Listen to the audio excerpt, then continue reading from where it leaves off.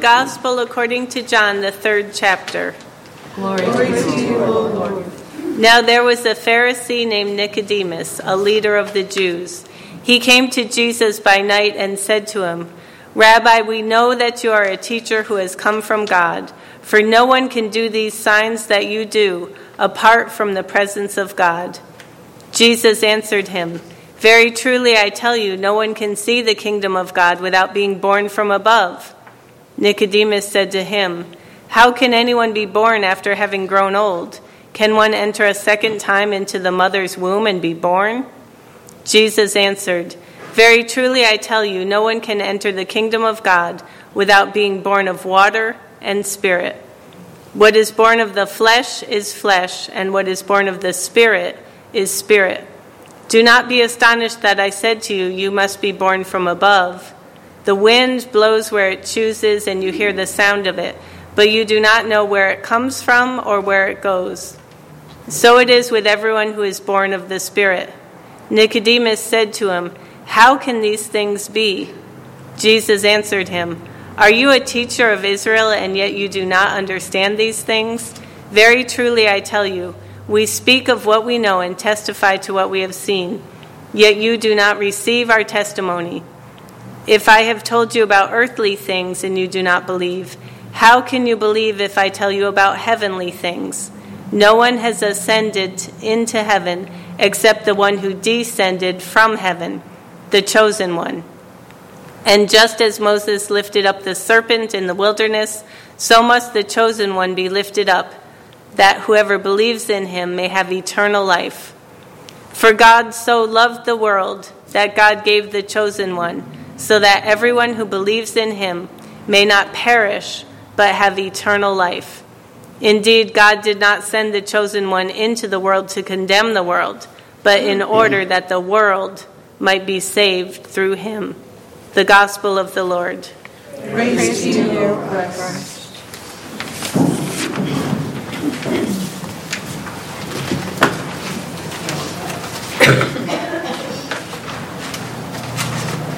He seemed like a coward. By day, he was a respected leader, and yet he snuck out at night for a secret meetup, hoping he wouldn't get caught, captivated by this new person, but he couldn't go see him in an open and honest way. Is it okay to sneak out at night to be with the one you love?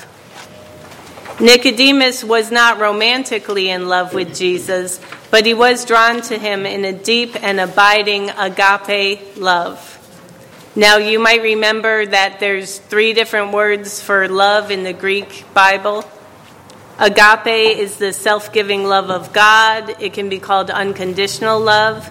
We experience it in community and in open, honest, close relationships. And this is different from eros, the erotic love of romance, and philos, which is like philosophy, a love of learning. So Nicodemus was experiencing this deep, abiding agape love. And that's what we hear in John 3:16. For God so loved the world, and it literally says in the Greek, for God so agape'd the cosmos. God agape'd the cosmos, that God gave the chosen one, so that everyone who believes in Jesus may not perish but have eternal life. And I love that idea of God agapeing the cosmos, and I love that the word agape becomes a verb, an action word also, not just a noun, but something you do. You can agape the heck out of somebody, and that's what God did with the cosmos. And the reason why God loved us is so that everyone who believes in Jesus may not perish, but have eternal life. So what is eternal life? Is it a place? How do you get there? Does it start after we die? Well, eternal life in the Gospel of John does not mean going to a place high above after we die. Eternal life is simply knowing God, abiding with Jesus, right now, today, and every day. The fancy term for this is realized eschatology, because the eschaton is the last day, the final moment. And so when Jesus brings that final moment to us today in God's agape love. It's realized eschatology. And this eternal life is not quite heaven on earth, because we know that this world is still broken with suffering. But eternal life is life with Jesus starting now, an unfolding reality, not yet complete. And yes, you can say eternal life is relationship with Jesus. But it's not a relationship that depends on us, on our whims and our moods. Eternal life is life starting with Jesus right now, given to us as a free gift. Eternal life is God's agape love for all in Jesus Christ. And the tricky part in the Gospel of John is how Jesus talks about the world. To us, the world should mean everyone and everything, right? Just all-inclusive. But in the Gospel of John, the world is not the same as all of creation. The world is the broken, fallen part of creation. So in the Gospel of John, all of creation includes everything, the whole universe, every place, every time. But the world is this broken part that Jesus needs to save. So when in John 1 it says, in the beginning was the Word, and the Word was God, and the Word was with God, then it goes on to say, the Word was in the world, and the world was made known through the Word, yet the world knew him not. And so this world is the broken part that turns away from Jesus and away from God's love and is not abiding with Jesus. The world did not know Christ, and this was a problem and reflects the brokenness of the world. Now, there are times when we don't know Christ also. And there's also times when we have Jesus so neatly figured out that he's not really Jesus anymore, right? It's just God in our back pocket, all folded up nice and neatly. And there are times when the world rebels against God's goodness, when the world doesn't know Jesus. But think of it the other way on the flip side. Who does Jesus not know? Is there any part of creation that Jesus doesn't know?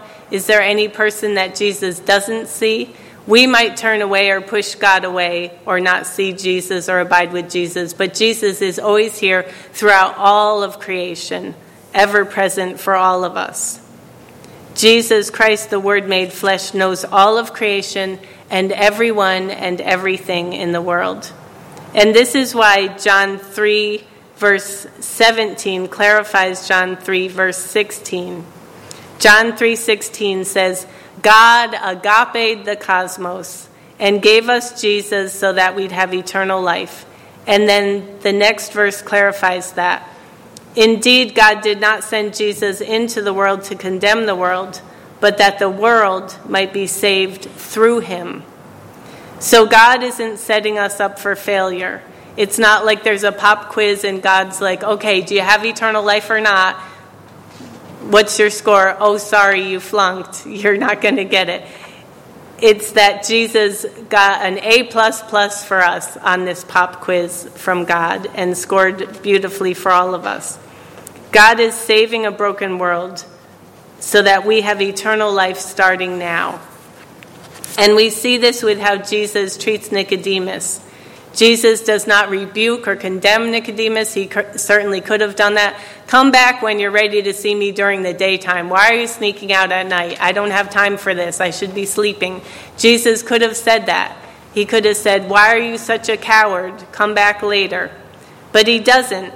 Jesus meets Nicodemus at night, knowing that he's sneaking out and cowardly, but accepting him and loving him.